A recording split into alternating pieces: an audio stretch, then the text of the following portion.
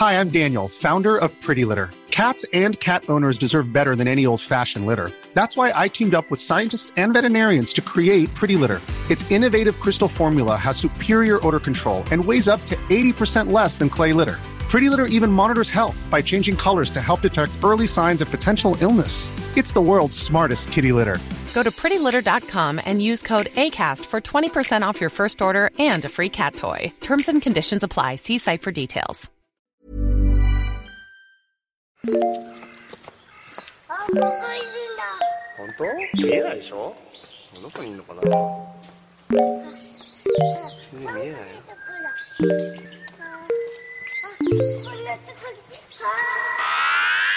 I miss you.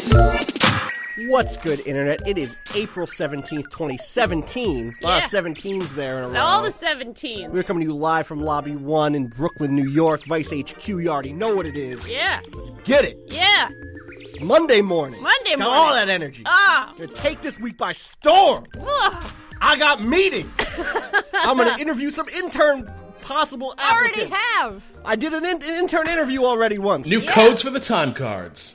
New codes. You gotta, when you go onto Replicon and you say that you work for 50 hours, you gotta make sure you say you did some of it on podcasts. That's right. That way no one thinks that you spent all your time editing news stories. No, you editing podcasts. Editing podcasts, writing short form scripts. That's right. Bureaucracy. Digital. Get it. Pyramid futures. Woo! What's up? How's everybody doing? It's my cat's birthday and my girlfriend's birthday. Oh, that's the order you went with? Danielle Riendo joining us. Hi. How you doing? Monday. How you doing? It's Monday. It's birthday day. It's birthday day. 417 birthday Ori, day. which animal of yours It's Ori. is? Ori. The youngest of my animals. Is that cat, dog? Which cat, one? It's a cat. She's Ori's, a little cat. She's a cat. Named for Ori in the Blind Forest, or named for a different Ori? It's just Orion the hunter. Oh, okay. Greek mythology. Because she's like really tiny but really scrappy, so we thought like, oh, a hunter name is a good name for her. I like it. I like it. Yeah. What are your favorite pet names of all time, Rob Zachney? Go. Robert So Zachney. look, this is super embarrassing, but I kind of like... I had a dog named Lady, because she looks like Lady from Lady and the Tramp. That's and cute. I kind of enjoyed the Embarrassing. associations, but like... Not exactly That's hunter. cute. Not exactly like, oh man, this is Ori. Like Orion, the hunter. This was Lady. She had little bows in her ears. Look, if that was her personality, we don't bow shame. No, here, actually, okay? this is the great thing. She was named Lady, but like she did not give a shit, except for when she was literally eating shit, which was a bad habit she had. But she she was was also giving a just the shit, fiercest of the dogs. She was the dog. She was the smallest and the meanest. Yep. That's how it works usually, you know? Patrick, how's Pixel doing? Still kicking. I'm not worried about you so much, but your dog. How's your dog? How's your dog? Doing good? Yeah, dog's fine. I didn't even name that dog. That dog came with that name. What? Aw. Yeah. You're a game journalist? We adopted What? Pixel from a shelter, and the woman who had rehabilitated her, she was found wandering the streets of San Jose, from what I understand. Damn. Like a rejected breeder dog. So like they had tried to use her as a breeder dog. It didn't really pan out, so she was just tossed out in the street. So the woman who works with the group that rehabilitated her, she has like 10, 12 dogs at any one time, and a lot of the dogs are found on the street, and a lot of dogs don't have names. And so she would, the story goes, it may be apocryphal, but it's the story I believe in, so back off, is that she would look in a thesaurus, and she would go to like small, and just go to the next word, and then that would be the name of the dog, just until they were adopted, and at that point, Right, then, and then they renamed the owner them. could rename. But we were looking at dogs, and it's the dog named Pixel, and I was like, all right, people are going to assume for the rest of my life that I nerd named my dog, but that's fine, and the true story is much cooler. So again, back off. I love that. That's beautiful. I'm Thank happy you. for you and Thank your you. story and your dog. Thank you. I'm happy we all are coming back from a weekend. Yeah. It is a Monday. I'm trying to do my best and live the life of that woman I met in the kitchen who Right. liked Mondays a bunch. She liked Monday mornings because it was like coming off a weekend, feeling fresh. Right. I'm like, gonna pretend all that's true and just like fake it till you make it, baby. That's right. That's how I right. got this far. How was everybody's weekend? Did anybody have like an especially meaningful or memorable weekend? I did Easter stuff with my family and my pets. What was your Easter stuff? It was mostly my parents met Ori for the first time. Very important. And she played with their hair, which was really nice. That's and cute. then we took Drakey, my little dog, Drake, who has a very special name. We took him to the dog park, and my dad got to experience a dog park for the first time in his life. Like, fully experience a dog park. Like, how many dogs were there? There's like 15 Do they small do the dogs. thing where like a big dog runs around in the circle and all the little dogs like have fun chasing Well, after this is it? actually, there's a small dog run and a big dog Oh, run. they separate them. Yeah, they separate them. Gotta keep them around these separated. parts. Yeah, you gotta I keep got them it. separated. I found And, the like, My it's Little good. Dog Drake very telling in that anecdote. Yeah. My little dog Drake, who has alienated every single other person in his life except Danielle. It's true. It's very true. You're very protective, which I respect. I'm protective because he's like a very special needs dog. Like he's very, very. He was so good yesterday. We gave him a solid B+, where normally he's like F. See me after Is the class. special need he has that he needs you to pick up all the poop he put all over the apartment? There's a lot of that. He definitely tried to poop on the treadmill yesterday, but we had a solution that worked, and it was beautiful. What was the solution made of? Was it like Literally, vinegar or literally, paper towels under his ass, so he couldn't poop on the treadmill. That's and not a so solution. It couldn't That's not a fly solution. to the other That's side like, of the room. that's like the boat which is is what sinking, happens. but I got a solution. Life rafts. It's pretty much where we're at with Drake, but it worked. Did it? Everybody survived. Yeah, Your parents were over when this was happening? they weren't over yet. This was Okay. before brunch. You know, I would lose my appetite. Have your friends exhibited any like change of enthusiasm about like visiting your apartment since Drake began keep him in one redecorating well, it? Drake has his decorating tips, like decorating tips with Drake. They're, maybe they're a little non-traditional. Uh-huh. You might say. Yeah, they're you're a in little Brooklyn. What's the colorful. Yeah. You might say. Just try diplomacy. It's like the Space Pirates thing. Just try to work it out. Sometimes you have a non-traditional view of the world. We did a stream of Stellaris in which We sure did. Danielle refused to let us attack the space pirates. We Here- left them here are a the options. preserve. You had a veto, and I let you use the veto option. Crazy murder and letting them stomp on your face. I just wanted a middle way, was all I wanted. Yeah, well. You know what I'm saying? I wanted to talk to them before just blowing them up forever. So did Neville. Call me crazy. What? So did Neville. Uh-huh. Good. Rob, you played some more Stellaris over the weekend. Yes, I did. How was that going? So I'm definitely getting way more into Stellaris than I have in the past. Like, the first time I took a stab at it, there just wasn't a whole lot for me to latch onto, and this time it's going a little bit better. And part of that is maybe just I'm more in the mood to play a game like Stellaris right now. I'm sort of enjoying a 4X renaissance, which I was not the last time that I played Stellaris. But also, I guess like I did end up taking a page from your book, Austin, and I guess the experience of playing with you and Danielle changed it as well.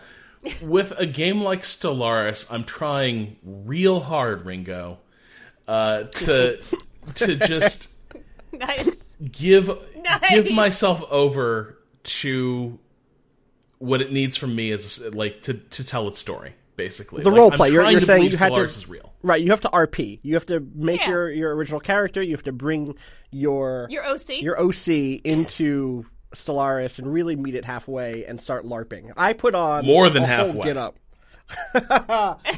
And you wrote about this, so this is on the site now. You can take a look at Rob's kind of like kind of push and pull on this of like, does it leave you the gaps that you need to imagine a new space world, or does it leave too many gaps where it's just a lot of passive bonuses and not enough flavor? It is Not enough space pirate negotiation. It is amazing that you can justify all sorts of things based on random events you observe in a game if you really, really want to. Like, a thing I mentioned in this piece, but I didn't go into too much detail, is that in Stellaris I created this race of bear people, bear scientists, who Love it are already. pacifist, little bit sedentary, a little bit materialist. They like to hibernate. They like honey. Yeah, they're Yeah, just who could say what the inspiration for this was, Rob? Who could say? Just big, sleepy, cuddly bears that love science. Rob, I'm right here. Jeez. Yeah. So This is the new role play that we need to do Oh, here. boy. This is the new Oh, one. God. All right. Archive of Our Own is going to be real weird later. oh god. So the thing is, so they're hyper rationalist. They're not spiritualist at all, and I sort of kept that out of my. Your faction can sort of develop sub factions within it, which is kind of a cool thing that Stellaris lightly borrows from Victoria 2, which is all about like different classes and agendas form within your society. You're not this like abstract monolith. But the cool thing was, do you know where my people discovered religion? It was on the planet I forgot about, on the border of the Empire, where I had a bunch of unemployed bear people, like forgotten colonists, just like sitting on these empty tiles, not doing anything. They had nothing to... They were like, So they God, sat around, man. like, you didn't build any building. You didn't build, like, a power plant for them to work in. You didn't build, like research laboratories. And so left alone it was to just their own meadows devices, and streams. they got connected to their spiritual side. That's right. They found God in the river, in the sky. That's right. And I know that's not true. I know it's because it's because they were also on the frontier with a empire that had spiritual beliefs. Like, I am sure. Yeah, but that's still kind of cool, right? Like, Yeah. I think that is built into the system intentionally, because you could have built buildings that make it so that they remember the core values. Like, there are literally structures you can build that are like, hey, remember what we do back in my hometown is we're scientists. Remember that you believe in the scientific method. You don't believe in weird space gods. But you didn't build those structures, and instead the nearby culture, they were broadcasting their propaganda. This is where I start. I was gonna say, Austin, but how much of this is because like you like do a lot of like like role playing and dungeon mastering, where like by nature you are imaginative? Because I think for a lot of other people, they could look at that and go, yo, that's just bad storytelling built into the game's mechanics, and you're making up for a lot of it because you're just naturally inclined to fill in the gaps. But My some man. of this, that one. some of this is big. I don't know, algo. man. No, straight I up. think you're reaching here. No, ethics attraction is a thing that's systemically represented in the game, in which when you're on the frontier, other space empires can influence your populations and spread their space ethics in place of yours. Like, that's just rendered in the game, and to counteract that, you need to pass edicts, you need to spend currency. Like, there's all sorts of ways in which you need to try to keep your populations in line with what you believe, or else they'll slowly slide over to another empire's way of belief. Like, that is represented in the game. That's pretty What cool. I do is take the extra step and say, like, okay, well, what's that look like? Like, I get that there are numbers there. I get that it says that bit by bit, the people on this planet are sliding to look more like their neighbors. But I'm curious, what's happening on the ground there that makes them believe that? What are those bears rolling around saying? Saying, exactly. Like when they're chilling by the meadow, are Right. they like, When they're getting high, welcome to Weed Week, hashtag Weed Week. they're like, that cloud looks like God, man. Is that what they're saying? That's what that looks like. That's what they're saying. They're rolling around? Well, no, or like, are there people coming by? They're like, so like a thing that game doesn't do is like, there's no notion of civilian trade. You don't see civilian ships. A few other games like this will show civilian ships and stuff like that. But you can imagine that, like, oh yeah, like local traders are coming through and trading with this little planet, and they're the ones who are bringing in like Bibles and shit, right? Or like they're just like saying like Godspeed, and your bear people are like, what speed? What? Who? Huh? What's God? What's a God? And then it all happens from there. But what, like, for me, so the thing about like ethics attraction, to Patrick's point, is that those mechanics are going to result in really similar things happening in game after game after game. Like, people on the frontier are gonna get pulled in some unexpected direction. Like, that's just always gonna happen. So is there much of a narrative hook there? For me, I want generally something a little more ornate hung on those hooks before I will start to join in the storytelling and build from it. Whereas, like, Austin, like inveterate role player, trying to be a good like character in a story. It's like you're playing with like a bunch of newcomers for like a role playing group. It's like, this guy's not very good at the coming up with stuff. Like, I'm going to help this guy out and I'm going to fill in the gaps. That's for totally. him. Or for me, the reason I prefer this to some other similar things is, so I feel like this can go one of two ways, and even inside of Stellaris, it goes one of two ways, which is sometimes you get the same literal event over and over again. Like, I've played this game a million times. you find the space amoebas, you find the Tiyanki crystalline entities. Like, they are always called the thing they are. And the game could go one of two directions, or there are a couple of different strategies. It could build a bigger list of handcrafted events that you stumble into, so that you do get to the thing and you see a scripted event that says, an encounter with a certain specific alien missionary has turned your people into being more religious. And I get that is attractive for some players who want that scene scripted out for them. Yeah. But I prefer, personally, knowing that that's happening systemically, and then I can craft what that scene looks like in my own head, because it will be different every time that I script it in my head. Whereas if I've played 12 games and it's like, oh, the missionary showed up again, then I'm just saying, oh, did you get the missionary event? I think that's what happens in Crusader Kings 2, which I love, but it's like, oh, did you get the event where the devil missionary showed up? Cool, okay, I'm on that arc now. I'm on that path. This sounds similar. I have when I worked at Giant Bomb, and I would sit in and watch Vinny Caravello play video games. The way that man plays video games is similar to when you see sort of things shared on Twitter where a crazy thing happens in their game, and it's like, oh man, that's awesome. You know what? None of that shit ever happens in my games. Like, when I see all this cool stuff shared on Twitter with like Breath of the Wild, like, look at this wacky thing that happened in my game. I was like, I didn't do that. Like, I just played the game like a normal person, and none of this crazy shit happens to me. And this, it actually bothers me sometimes. It makes me feel like I play games poorly or like less imaginatively. So like, this extends wider out to like, I think sort of like a philosophical difference in like approach to games that like you have, Austin, in which I don't. Like, whereas like, you enjoy that like systemics-driven discovery, like creating your own thing. That shit doesn't happen to me. And so often I play games that rely on like player creativity for those moments to occur. They don't happen to me, and then I enjoy the games less because I feel like less of a player for not pulling those things off or bringing that to the table. Okay, so two things. One, playing games like that is like playing jazz. It's about the bokoblins you don't kill. You know what I mean? Like, it's...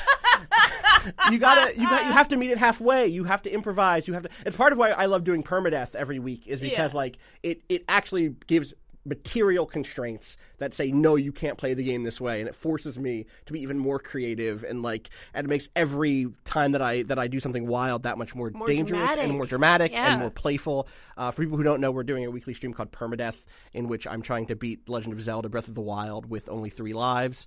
I've only lost 1 so far, and we're like getting there. I mean, you've been doing great ever since that That's one. Bullshit. But you've been doing great. So. I haven't lost any other lives since the first one, and we're in Hateno Village, and we're making moves.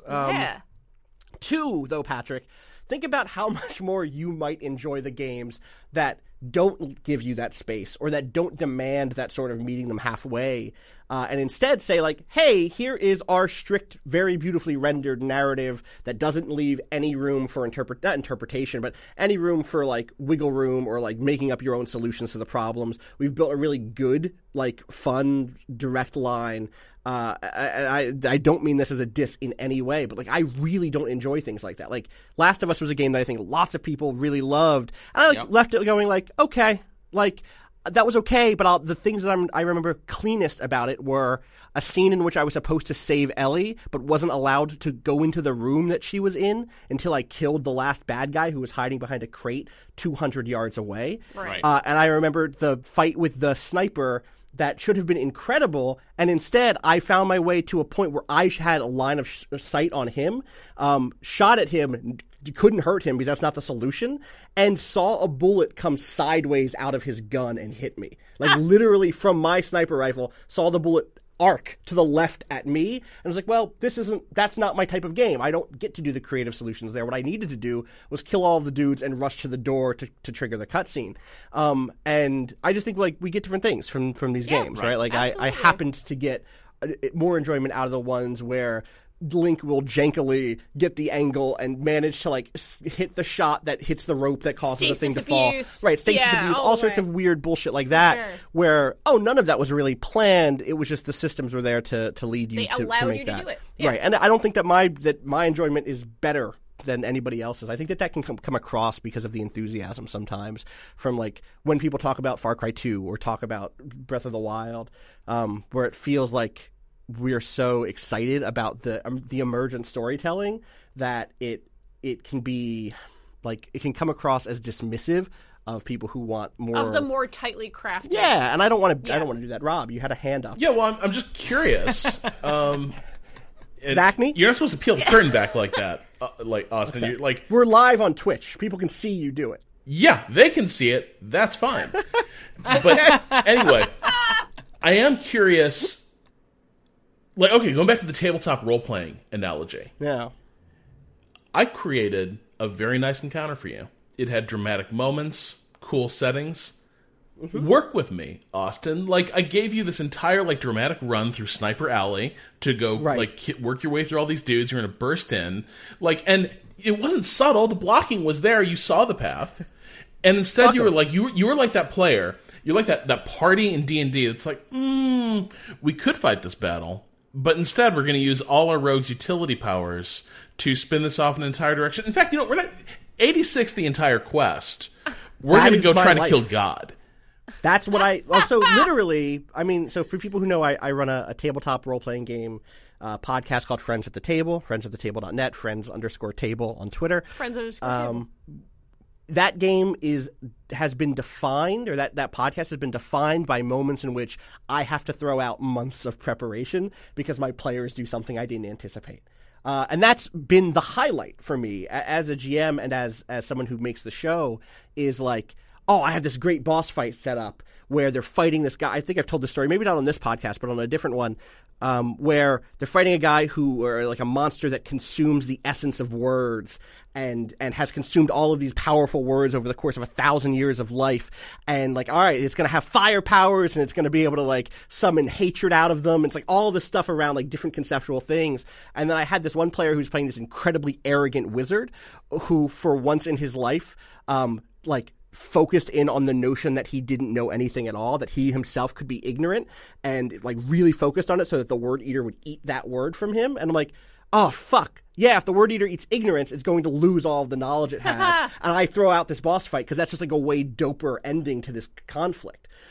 Because of that, because I'm willing to throw that prep away, we wound up in weird cities of the undead. We've wound up with gods dying that I didn't expect to die, that completely changed the metaphysical realms of what this fantasy setting were.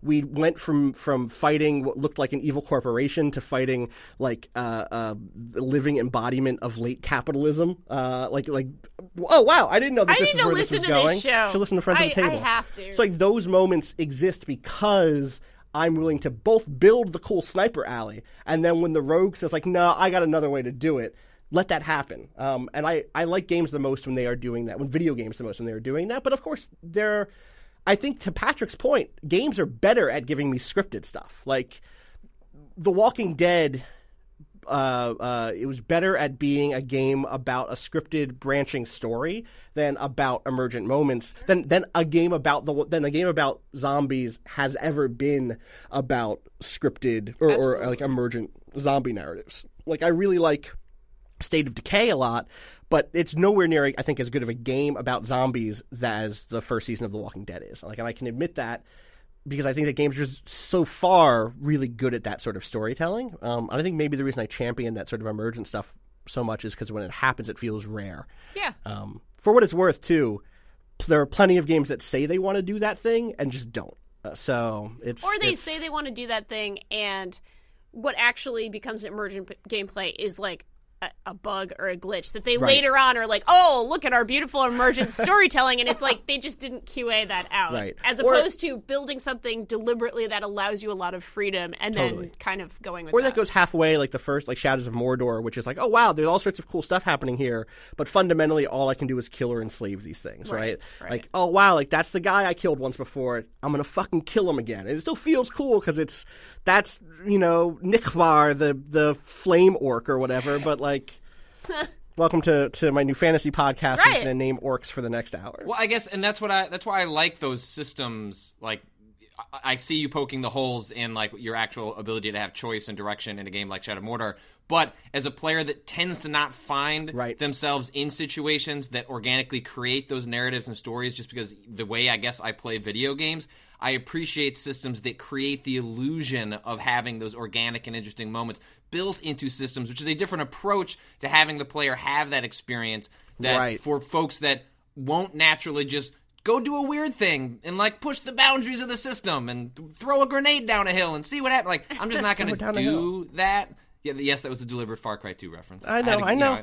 Check. I appreciate it. I just tend to not have those moments, so I appreciate when games, even if it is all a structural illusion that you can like rip the facade apart, I appreciate the attempt at creating the facade because it gives me those, or can give me those moments that I will not organically find on my own.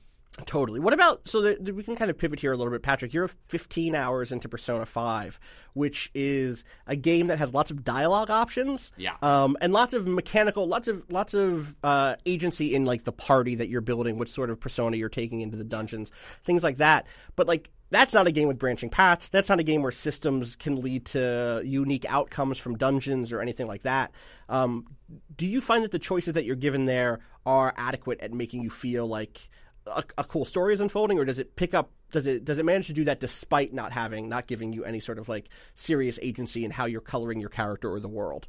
Persona 5 is very good at making me feel stressed out at all times, and now that I'm even thinking about it, I'm actually getting stressed out about it again. But the pace that game moves, I don't know.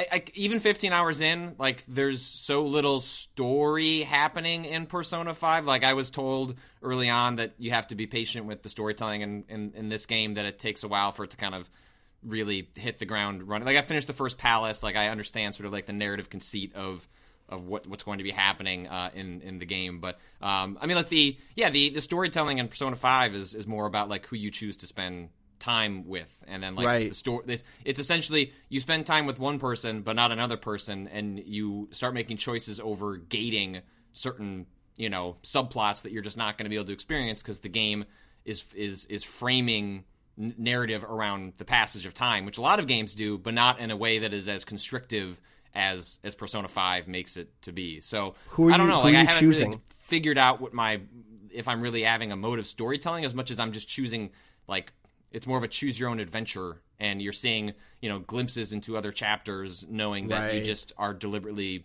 not going to see others. Do you do the thing that happened for me when I played previous Persona games where it would be like, oh, I really like this character, and then you get like 3 levels deep into their social link, and then you go, oh, fuck, I kind of don't. This is kind of not, I'm not really interested in this. I feel like I've wasted all of this time. Got a real Yosuke situation here. Yeah, you Yosuke is a bad person, but a good, I'm not here to defend Yosuke. I'm not going to do that. Actually, Yosuke works because he is like that friend that a lot of people end up with in high school that, like, you realize later, oh no, you were socially isolated because people figured out you're a dick. Yeah, kind of. I really wish there was a level in the Yosuke, this is a Persona 4 character for people who are listening, thing where you're just like, level 7 is you being like, you know what? Maybe we're done. Maybe we should branch out, Yosuke. Maybe we should, like, hang out with some other people. See other people. Maybe, like, you come to me when you, or just even to be, like, more specific, like, my dude, why are you so homophobic? Can you chill? Like, let's have that talk. And if you don't want to deal with it, I could hang out with some other folks from now on. Ways. I just wanted him to have a turn, and he didn't ever get that turn. Anyway, who are you choosing in Persona 5 so far, Patrick? Well, again, like, it's so early that, like, the choices you have are you can't really make. The game gives the illusion that time is passing so fast that you're making choices you won't be able to go back and see other things. But I'm early enough in the game that there aren't enough characters to be making choices in which, like, you're going to fall behind with others. I just need to know who your favorite is, Patrick. I need to know. Yeah. The internet needs to know. The nurse is not interesting enough yet. The nurse just seems super interested in fucking me up, which is, curious. That's fine. That's like its own, I guess she's a doctor. Approach to a relationship. Pharmacist. I like learning how to make coffee. Pharmacists are doctors. Yeah. They're PharmDs. That guy's kind of weird too, though. Yeah, he seems like he's up to some shit. And he should maybe stop giving me so much shit about what's going on in my life, because you got mysterious calls coming in and people showing up to your coffee shop. So why don't you just back off? Back the fuck off. Danielle, you've been watching. Do you have a fave? Yeah, my girlfriend's like 80 hours in. Jesus. She's real far. She still has a ways to go. Right. think I like the cat the best. I think I like Morgana. Morgana? Yeah. He's really good. He's I very mean, good. it's a he cat with Morgana. Isn't it? Is it? Well, spoilers, because 15 hours in, like, the question of whether Morgana is a boy or a girl is like a confusing narrative point that they dance around. Is it really? I must have missed. I think some of early this on going he's like, he uses he pronouns in relation Yeah. to himself. That's why I'm saying he. His That's the only reason. name is Morgana, which is traditionally what we think of as a woman's name. He's a cat. There's also debate about whether or not he's a cat or not, even though he's right, clearly that is a cat. a big cat. He That Well, is he exists. could be a car. Car is similar to cat. It's only one Car letter cat. off. It's only This is one why letter people off. hate car anime. cat.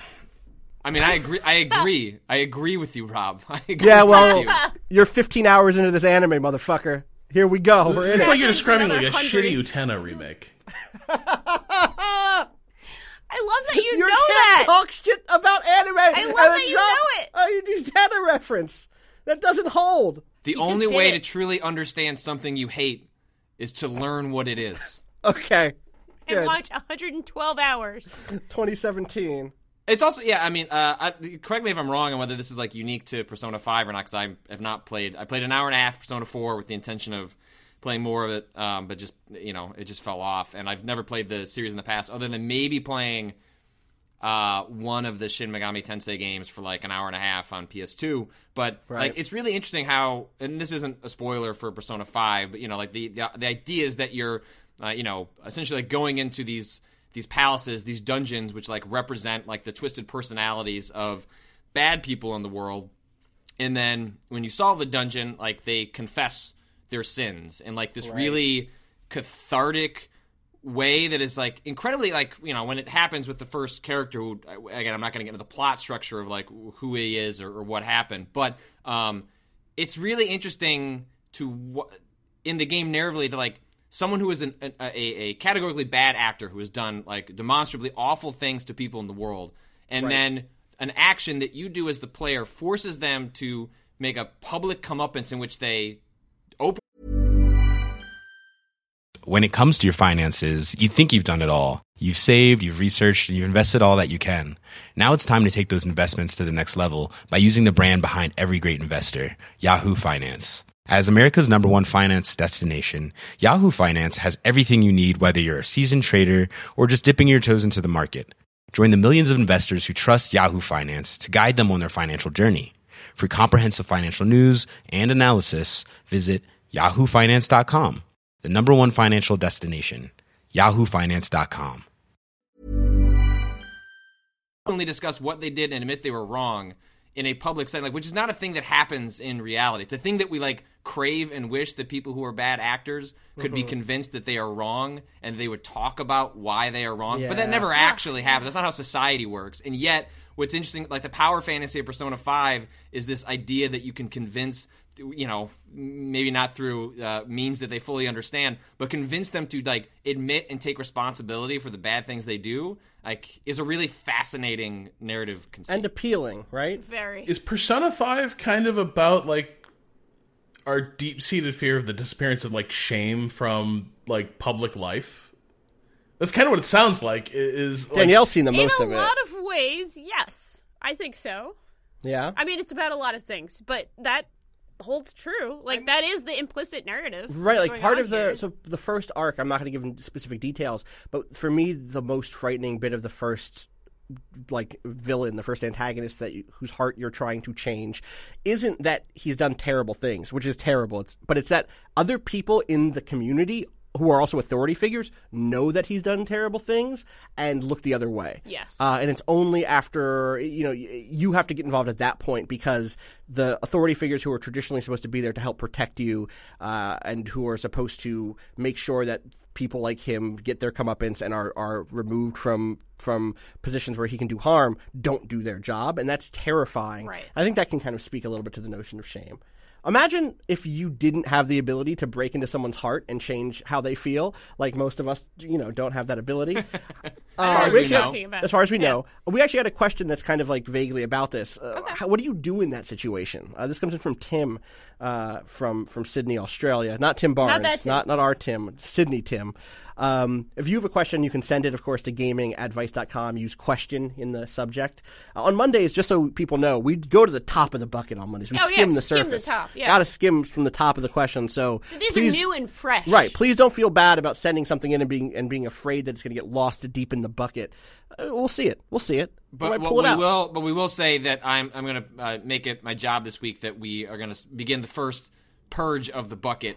You're going to dump a lot of the bucket out down to a manageable size, so that it's. I can imagine it being discouraging to send a question thinking it may not get answered for hundreds of episodes. So we're going to try and get it to a place where your chances are higher. But like as Austin said, like on Mondays, we're Mondays every Monday off the top. So this comes in from Tim, who says, I used to hang out with a group of old high school friends every week to play video games, but shitty politics, slur-filled trash talking, and boys club attitudes ended up getting in the way of the fun for me. I still get an invite every Monday, but I haven't showed up for about 2 years. I don't regret losing touch with those guys, but I regret not having many people to share the fun of games with anymore. How have you all found people on your wavelength who like games and the time to enjoy them together? How did you all find each other? Love the site and podcast. Cheers from Sydney, Australia. The first thing I'll say is, like, try to get into their hearts and steal away what makes them evil. They're not evil, but they are not great. Sounds like they're a little shitty. Sounds like they're a little shitty. Sounds like they're a little bit like Yosuke. Yeah, you know. Just saying. So yeah, what do you guys do in this situation? I mean, because of who I am and how publicly I am who I am, I don't often get people who are using like terrible slurs around. It does happen sometimes, no question, especially in some of the weirder avenues in my life where maybe people don't know me on social media or whatever. You know, I definitely like work with a lot of folks who have extremely different beliefs about the world, like when I'm on my ambulance, for example. Right. So what I try to do is do the thing that I was taught to do in previous careers, which is like, I personally believe in bridge building. And this is like, always depends, like, how much are you in danger? Because legitimately, some people are in danger if you come out to someone or if you say certain things to someone, like they could. Don't be in danger. Don't put yourself in danger. But if you're in a position where you can do this, I do the bridge building thing where I'm like, hey, I don't know, man. Like, there's a lot of people out there who actually aren't this stereotype, and like sometimes having a conversation that's not very confrontational and having a conversation that's like, hey, I'm going to assume you haven't been exposed to a whole lot of folks that you're making fun of, and that's why you're doing that. Right. Your mileage may vary, and that's not like a one-size-fits-all kind of thing. That's the thing I personally do a lot of the time. Totally. Patrick and Rob. So, one, I'm just imagining a reality where I've got a regular gaming group that I'm hanging out with enough to realize they're all a bunch of scumbags. But also, like, it depends. I don't know about the group. Like, if it's just a bunch of, like, douche bros, then probably you just got to flush them. Like, they've outgrown their usefulness to you, and you've outgrown them as friends. But I suspect that there are some people, like, in a group of friends, there are people you're closer with and not. And I would not be surprised if the people you do have a stronger relationship with, if you sort of talk to them sort of offline or just in private and be like, hey, is it just me, or are game nights kind of weirdly homophobic and racist? And chances, like, you'll be surprised how many people are going to be like, oh my god, they are homophobic and racist. Like, I thought it was just me. And so there is kind of sometimes it helps to bring it up with like the people you know to be a little more on your wavelength, to just like look around, check each other, and be like, yo, is this fucked up? And then once everyone realizes that it's a little fucked up, you can start. That's when you can go inside the palace of psychosis and change people's hearts. Go right in. Take that, Kamoshida. Yeah. I don't know if I have any personal experience that I can really bring to bear there, but I definitely subscribe to Rob's theory of, like, this is definitely applied in, like, other, like, the racist member of your family, so not necessarily like a gaming group, but like the idea that sometimes groups tend to sort of ignore or discussing something uncomfortable or that someone expresses because, in the same way that, people drive by a car accident, like you assume someone else should be the one that does it. But if everyone gets on the same page, it's a lot easier for a group of people to like call something out or to try and make that change rather than you feeling like it's just on you to vocalize and be that change. Because the reason you don't do that is because you don't want to be the person that like, haha, like you shouldn't act that way. And then everyone, you suddenly realize that everyone is shitty and like doesn't think it's a problem. So like, you know, if you can kind of work your way there by talking with other members of the group, like I think like Rob said, like there's a good chance that like a lot of people are on the same page, but they just don't know how to vocalize it or don't want to vocalize it. But if there's a group dynamic that shifts, then maybe there's a chance for, and maybe, you know, sometimes, you know, I think this is true. Like I experienced this with certain friend groups where like it's easy to slip into the shitty, ignorant way you talked in high school and stuff like that. Yeah. If that's like a group you've had for that long, where people have this understanding, they're like, we know this word is shitty now, and like I'm better than this, but like this is just how we talk because like we've known each other for so long. Like this is, you know, we all know that we're all not racist or homophobic, so like I can slip in that word every once in a while, and it's like, you know, part of growing up is recognizing like, hey, like, you gotta leave that shit behind. Like, yes, actually. maybe you're not, maybe you aren't actually homophobic and racist, and you're saying that because like it's a funny word we used to use that we know better now. But like, just stop using the word. You know, like just chill, just don't. And I mean, I guess the other thing here is to Tim's question is like, what do you do when you've kind of jumped ship? When you've said, you know what, I've given it my best shot. These folks aren't great. How do you meet new people? And I would say it's not okay. Well. Hey, listen, space pirates sometimes need a little love. Yeah. I think the thing to know for me, like, there's this line in this email which is like, how did you all find each other? And the answer is like, time and luck. Like, and Twitter? When I think about Twitter, but even there, like, the world could have gone this way instead of that way very easily, and none of us could be having this conversation right now.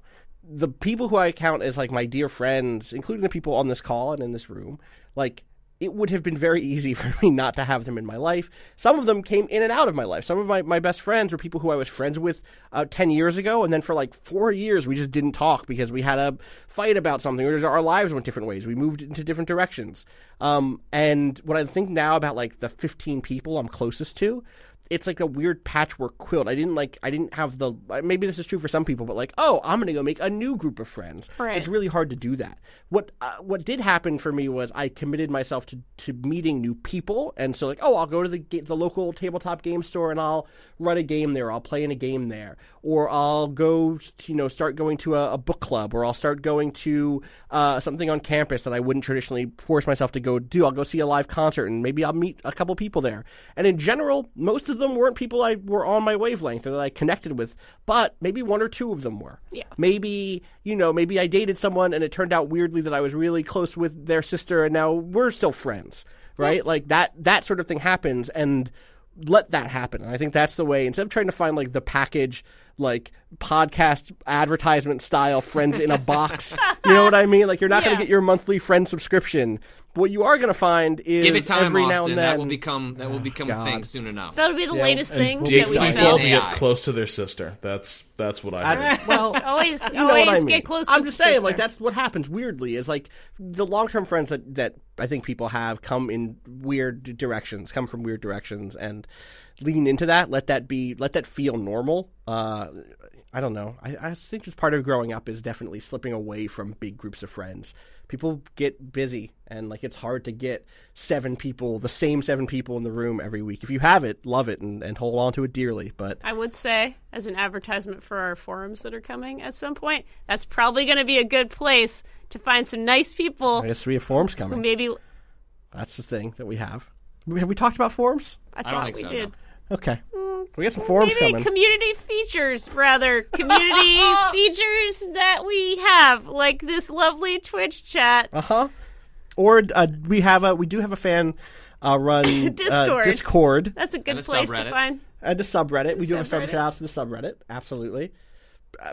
Those are the sorts of things, like find the communities where other people who you vibe well with are already going, and try to meet some people there. Yeah, well, you got to give yourself the most chances, right? Like, and so like that's why like joining groups and like going to places and just giving yourself a shot with like the most amount of people, because that's just, especially the nature of like making friends when you're an adult, which like sucks and is hard. And like Katie and I have realized this as when we bought a house and we don't go out as much because we have a child. Like, so like we recently had this experience where we were at a restaurant with some of Katie's family, and there was and Jessica's like, grabbing stuff off the table, and everyone's laughing, and there was this table next to us with this family, and they had a daughter that was about a little older than Jessica, and they were kind of looking at each other, and so we kind of said hi and chatted for a second, and they were talking about like a birthday party they were having for her daughter, like, I don't know, a week or two from now, and they paid their check and walked away,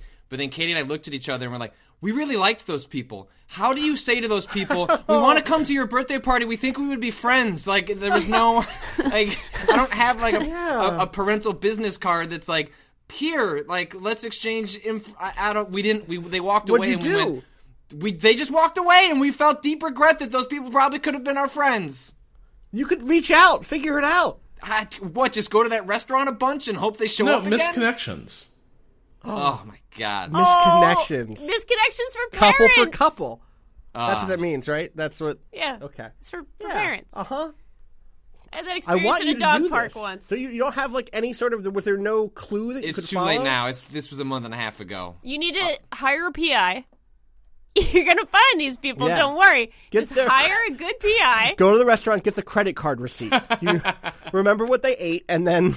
We need to see the tapes from, 411. Like, there was people that were sitting next to us. We need to get their faces. We'll go to the local PD, get a PI as well. You'll find them. You'll get them. Don't worry. I think this would be worth it, because then Katie and I will just find out what their address is, and we will just very organically just be walking our dog and our kid, like, out in front of their house. And she's dressed up for a birthday party. Hello! Fancy meeting you 3/4 of a mile from our house. This could be a podcast. This sounds like a Gimlet Media podcast to me. I like this a lot. And God. All Patrick right, and Katie try to find friends their age that have kids roughly the same age. The podcast. Oh, God. The birthday party podcast. Let's do one more little question, and then we'll wrap it up for this Monday morning. Rob, which of these other top questions really speaks to you? There's a few other ones here. Which one do you love? I like this one about cities. Okay. Do you want to read it? From Daniel? Sure. From LA? From Daniel. A lot of my gaming podcasts have become overloaded with haters who are fairly certain they are LA experts and also can't pronounce Sepulveda. Nice to have you there nice to have Rob there to educate these pizza boys on tacos and Zankou chicken. Anyway, Waypoint now has people in 3 great American cities, and several people have spent serious time in San Francisco. A lot of video games are set in these cities or fake versions of these cities.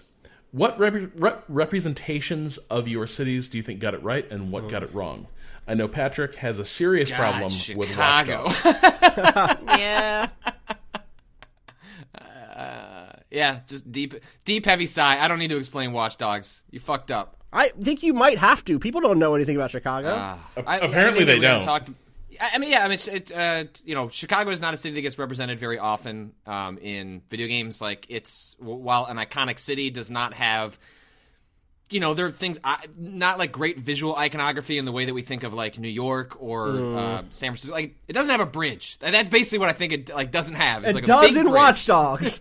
It definitely does in Watch Dogs. There's that one in Watch Dogs. Yeah. The Chicago in Watch Dogs somehow branches off to like the Pacific Northwest of Seattle at some point. And, like, just, and so Watch Dogs has like a very, in some ways, like just a disgustingly stereotypical and gross exaggeration of like the crime problems in Chicago. Like, from what I understand, like later, like they mostly just picked up from a documentary they watched and then built a game and paints just a picture of Chicago, which is like a big city, multicultural, lots of different, diverse, interesting neighborhoods in which some of them have a crime problem, like a lot of cities. Like, Chicago is not like what Donald Trump paints it out to be, but like the Chicago that Donald Trump talks about is the Chicago that is portrayed in Watch Dogs, as though like it's not a place that people can live in. Or, like, can't go out for milk.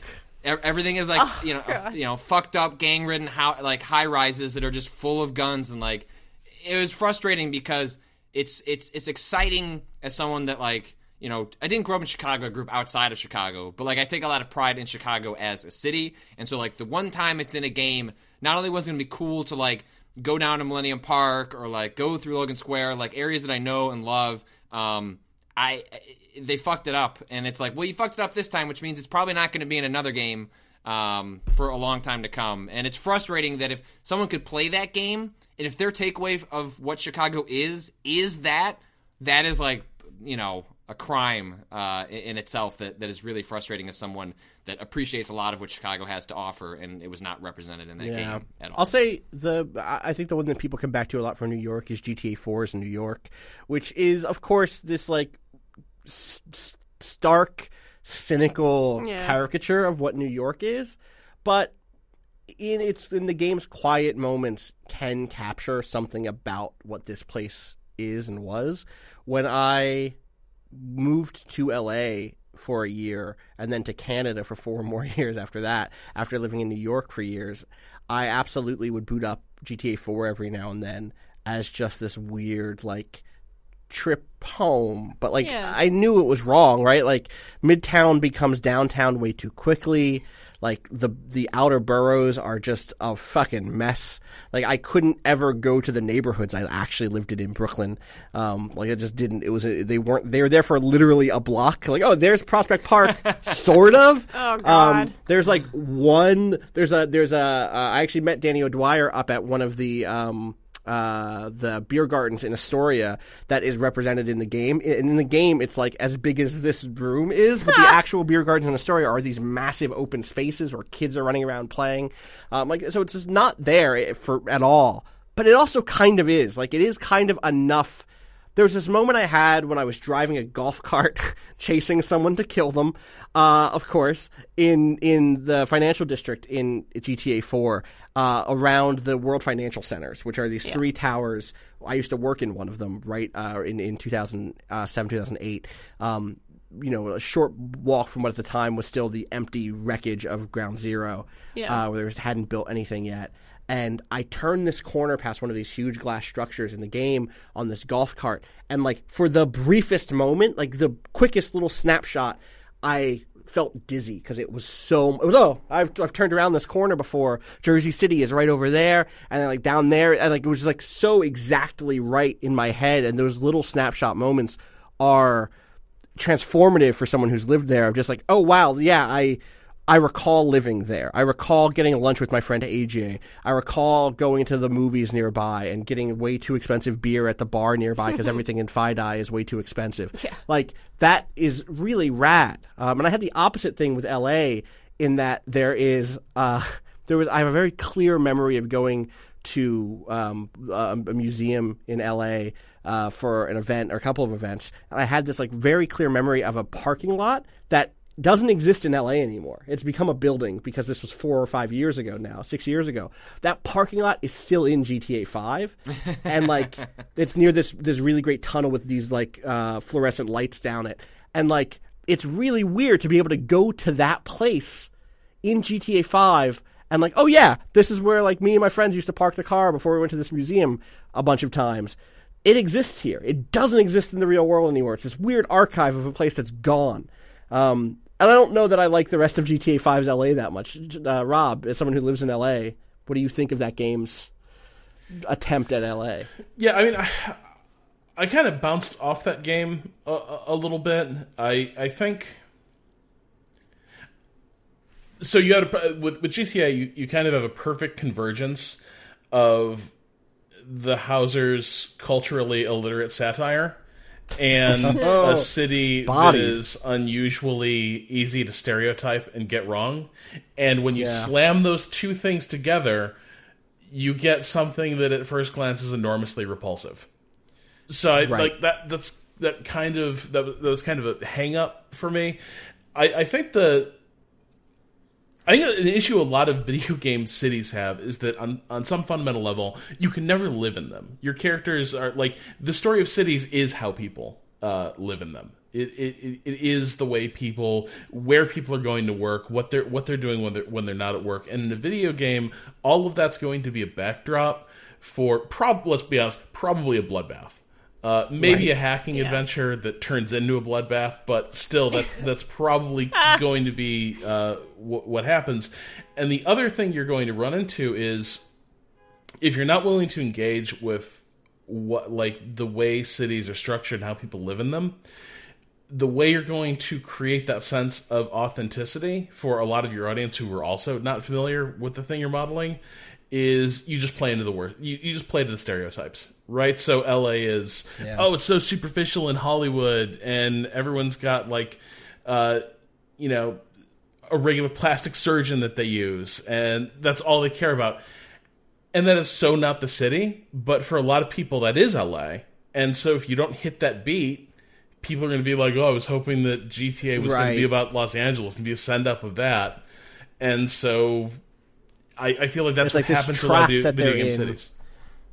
Right. Yeah, that's actually a really interesting dilemma to have, I think, is like, I talked to some of the people on the Mafia 3 team about this, which was like, are you trying to you're not representing New Orleans exactly, like, you're not, so you're not even calling it that. You're calling it New Bordeaux, and it has wider streets than New Orleans, and it has basements that New Orleans couldn't possibly have because they would flood. It is similar enough to evoke a certain thing. And the question I kept asking them was like, are you trying to evoke New Orleans in the 1960s, or are you trying to evoke something that will be felt as New Orleans in the 1960s? Right. Because those are two different things. Like, a place in a specific time is a certain way, and there are ways to represent that are accurate, and there are ways to represent it that feel accurate. Yeah. Did you play much LA Noire, Rob? Mm-hmm. I love that game. Yeah, it's going to be a. Do you know anything about LA in that time period, and whether or not which of those two kind of columns it fits into, or those? I've heard that it does evoke a lot of it structurally, at least. Like, the streets are actually fairly accurate to what the streets were, and the buildings are actually fairly accurate to what the buildings look like. I mean, you talk about the story of LA Noire. Yeah, I mean, I think it's I think that's part of how it's trying to represent its time period. Yeah, for sure. It's like a post-war. I mean, I think it's also trying to be LA Confidential in Chinatown at the same time as like somewhat. The really interesting thing about that game is that there was actually like two modes. You could like play the story in the world, or you could actually play the mode that let you just drive around and collect things. Right. Which is kind of rare. I don't know if other open world games do that super often, where it's like actually separating the story content from the sort of like, hey, what's fun is driving around in this like pretty amazing recreation that we made, which is in itself pretty interesting and weird. Which is interesting, but like a completely different thing. Yeah. I just want to mention briefly two games that I love dearly that have represented sort of very loosely but gotten the character of two cities that I've lived in. And those are the first two Crazy Taxi games where there are no bloodbaths. You're doing something else. Okay. They dodge, but there would be bloodbaths. There would be some blood, but you're not like... There would be bloodbath. The point of the game is not to murder. There will be blood. At some point, in New York and San Francisco, there will be blood. But they do an amazing job of making like a very cartoonish and like exaggerated, but also like in a not in a illiterate satire way, but in a very like sort of loving and endearing and like fun and very Dreamcast era happy, fun, sunny sort of way, and I love it. Is that how San Francisco feels to you? I mean, I didn't drive a cab in San Francisco, but the sort of verticality of we that found city. a job that Danielle has not done, by the way. Finally. You found one. Yeah. You did. You found one. Just wait. Next week, ask me. But hang on. So Uber, I don't remember Crazy Taxi real well. And so what I remember is not having enough quarters. And people sort of... And crazy money. So what's... So, like, what is it about, like, so what are the passengers saying? Like, what is it about that game that's kind of evoking these places, and why doesn't its kookiness curdle into shittiness? Well, I mean, like, you could certainly argue some of that kookiness curdles into shittiness now, and maybe it didn't in 1999. I mean, all the sort of little people that you pick up are sort of general, vague stereotypes of people you'd find in San Francisco. There's a psychology grad student. It says it at least in the manual of the game. I played mostly the Dreamcast version. You're going like, to be clear, into this. I love that game a lot. And I think it holds up because it's a great arcade game that actually has an incredibly fun gameplay loop of like, you can take like an easy fare, or you can take a more difficult fare. You can do tricks for more money. You can do kind of all this other stuff that risk versus reward is like really very clearly balanced and clearly sort of given to you on a little platter of like, here's how this all works. And it's still really fun to drive around that city. It's a good game. It's a beautiful game that I think the thing it gets the most about San Francisco is the sort of general sunniness and light of the city. Like that. This is a weird thing to say, but there's a lightness to that city. Like, do you think like that's a game of that? The San Francisco of that game. It's from the 90s. It's from the 90s. Yeah. It's mid, like, internet boom, but it's pre-contemporary Silicon Valley. Yeah. Like, I mean, not that there aren't mirrors between those moments, Sure. but, like, it's before Google buses. It's before, like, it's probably at a time when any of us could have the jobs we now have and successfully live in San Francisco. Yeah. And not, like, have to commute for an hour and a half to get in. Right. Like it is like a beautiful and somewhat idealized vision of that. Absolutely. I think that's really going to be really interesting going forward. That like 30 years from now, we will have Crazy Taxis San Francisco, whereas the real San Francisco will, of course, be the capital of Sci-Fi, the new Silicon Valley like mega corporation that has taken over the northwestern quadrant of not just California but the North American continent. Right. They'll obviously be at war with one of the other confederacies. Like it's going to be a whole terrible future. A little bit of Mad Max, but also a little more Blade Runner. That part will be very Blade Runner. Yeah, you've seen Blade Runner. That's actually it says L.A., but they renamed San Francisco Los Angeles. Man, now I'm just picturing like Google death squads like rooting out the last of the Facebookistan resistors in the vineyards of Napa. And like, don't be evil.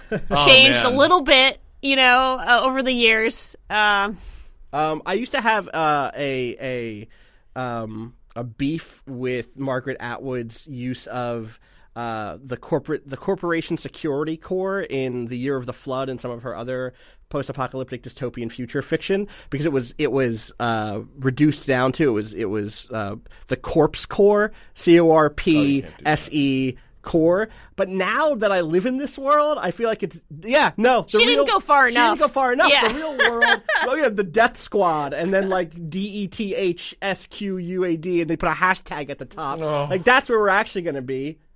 Fucking. Like if you look at what happened to United the other day, I know. We're not actually. Our world is any different at all. Fucking ridiculous. So, we're going to get out of here. We're going to face this world for the rest of this week. We got some streams coming. We obviously have the podcast on Friday coming. We have some good writing coming. It's Weed Week on Vice if you're into Weed Week, if you want to hear a story. What? Yeah. Can you give me a hashtag Weed Week? Hashtag Weed Week. There it is. Very nice. I think we have one or two stories about weed on the don't site have a this ton. week. But you can go to Join Vice. the conversation. Hashtag join the conversation. Yes. Please. There's other stuff going on all week. Look for it at waypoint.vice.com, at twitter.vice.com, at facebook.com/waypointvice. You can see all the videos that we do at youtube.com/waypointvice. Yeah. Shout outs to Tim Barnes, at Tim Barnes451 on Twitter, our podcast producer. Shout out to Dylan Coburn, who doesn't have an internet presence. He only lives on the dark web. He stays off the grid. He surfs in the real world. Right, that's Not actually online. true. He's a surfer. He does surf. Yeah. Danielle, where can people find you on the internet? Danielle R.I. on Twitter. Rob you can see Zachney. all sorts of pictures of my cats and dog. Happy birthday again to Ori Thank and you. also Patricia. Yes. In that order. Rob Zachney, what about you? I'm on Twitter at Rob Zachney. Patrick Klepek. You can find me blazing up at Great. Patrick Klepek on Twitter. Can I please get a picture of Patrick Klepek smoking a joint next to Blaze the cat from Sonic the Hedgehog? Oh, Blaze. Please. Just Blaze. Just Blaze. Shout out to Just Blaze, who hasn't been around in a minute, but I guess technically, according to the canon of Waypoint, he owns us. I think that's right. true still. I think he does. You can find me at Austin_Walker on Twitter. Look again for everything that we do here at waypoint.vice.com. Shout outs to Bowen for letting us use his song Miss You off the EP Pale Machine. You can find out more about that at waypoint.zone/BOEN. That's going to do it for us. Do you have something to say, Danielle? Be good or be good at it. Peace.